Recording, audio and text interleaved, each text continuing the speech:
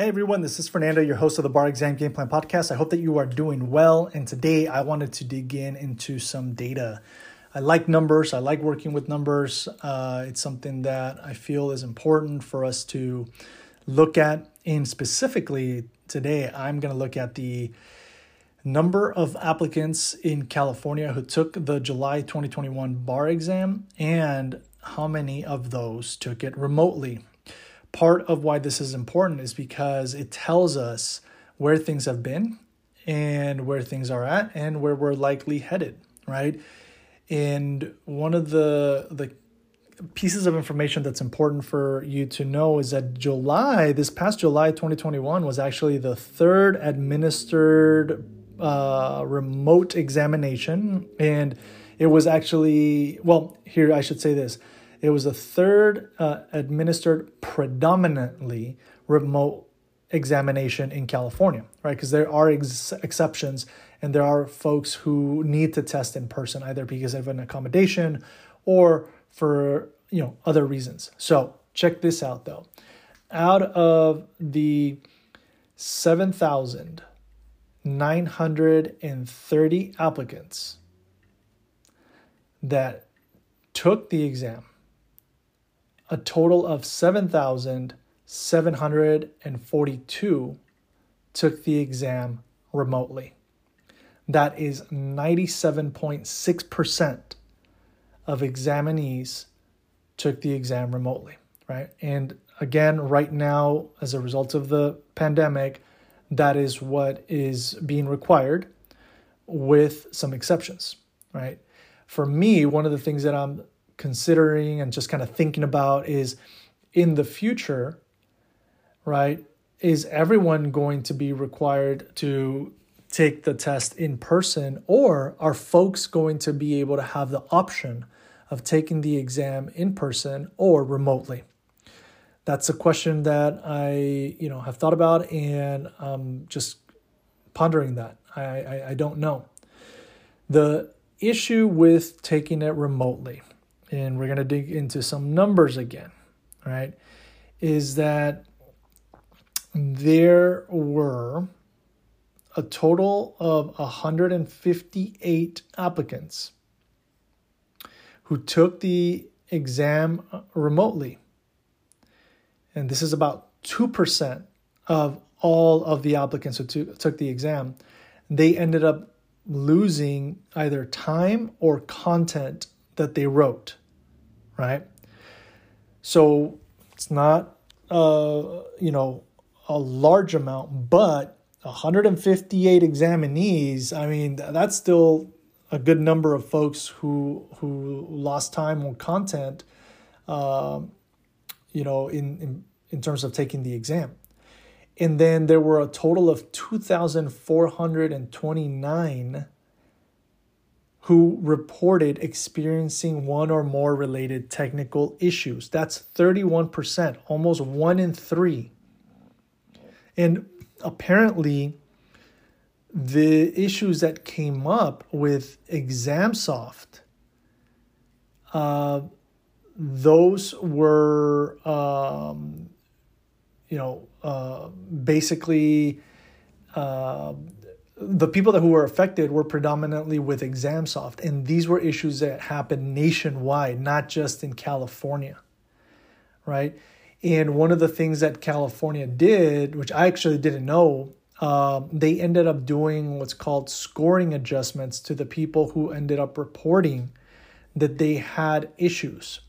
So if you are taking the exam remotely, right, in next year, one of the things that I highly recommend is that you just pay close attention to your technology, make sure that it is up to date, one, but also, just have some form of method, of recording or journaling, how the software worked.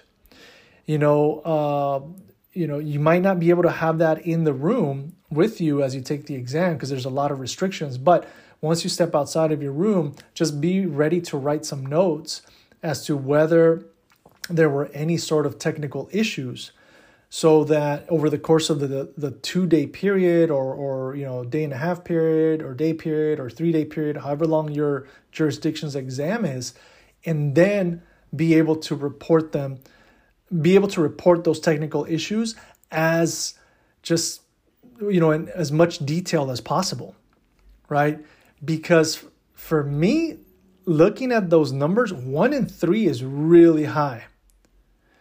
And one of the things that I know I experienced, when I took the exam in person the first time, was my computer got messed up in the second essay. It was an evidence essay, and I remember it very vividly because I had to write so much. Like, evidence essays are like racehorse essays in the bar exam. It's like you have to write so much, and like my hand got super tired. And then I wrote one more essay, and then I had a lunch break where I was able to fix the issue, but it kind of shakes you up. So 1 in 3 people getting shook up as a result of these technical issues, I mean, that's not good, right? And folks experienced a lot of issues with respect to either the software not having, enough memory, or having to restart from a black or blue screen, so there's different issues that can come up. And from your end, what you need to keep in mind is if these issues come up, note that, you're going to feel some stress come up, and you have to make sure that you take a deep breath so that it doesn't shake you up, right? And so that it doesn't impact your performance, right? And know that if those issues do come up, there are scoring adjustments that are being issued, right? At least in California, I will say that. And it's something that won't necessarily impact your score, right? If you ended up, not having enough time or something like that. So just pay attention to the question number. If you experience any issues in the multiple choice, pay attention to the question number and what part of the essay you were answering when any issues came up. Is it at the beginning? Is it at the end? My goal is not to attract that energy for you. At the same time, I want you to have the best information, most recent and most accurate as to what is happening right now with all of these percentages and numbers, so that we can move forward with the most accurate data and the most effective plan for the next iteration of the bar exam.